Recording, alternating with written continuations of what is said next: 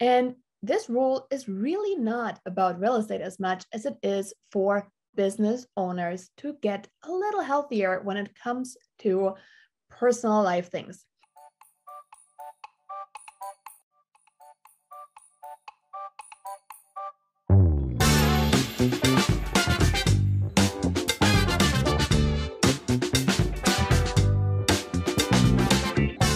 Have you ever heard about the 3-2-1 rule? Well, neither have I until I stumbled upon it, and I thought it was so good that I needed to share it with you. My name is Janine Sasso. I'm the owner and founder of the Hyperlocal Real Estate Agent, and if you have not joined our Facebook group already, please make sure you do so. It is absolutely amazing of how much we share in there. Now, let's dive into the 3-2-1 rule. And this rule is really not about real estate as much as it is for business owners to get a little healthier when it comes to personal life things. What do I mean by that? Well, the 3-2-1 rule relates actually to your bedtime routine. That's right. If you think about the things you do before bed, it really can set the stage of what your day is going to look like in the morning.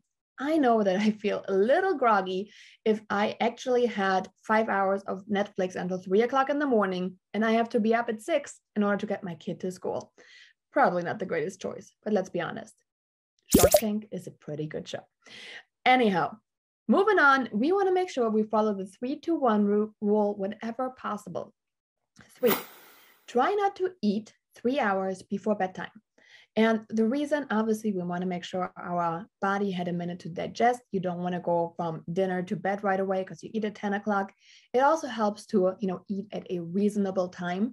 I always tell my husband eating dinner at 10 o'clock is not healthy. Going to bed at 10:30 is probably not a good idea. But yay, we all make choices. 2, what's the 2 for?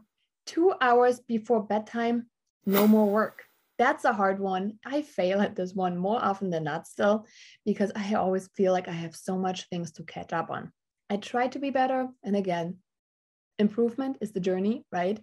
So we want to make sure that you are really getting some rest that is not work related about 2 hours prior to bedtime. No more work. Now the last one, the 1 hour before bedtime. No screens. You've seen the studies that are out there. Screen time shortly before bed enhances the sleep, or actually depresses the sleep quality. So if you have been wondering, what are those things I need to do? 3-2-1 is a great way. And I just had a toddler bust into my room. So if you hear that knock, that was that. I hope it helped you. 3-2-1 is a way to go.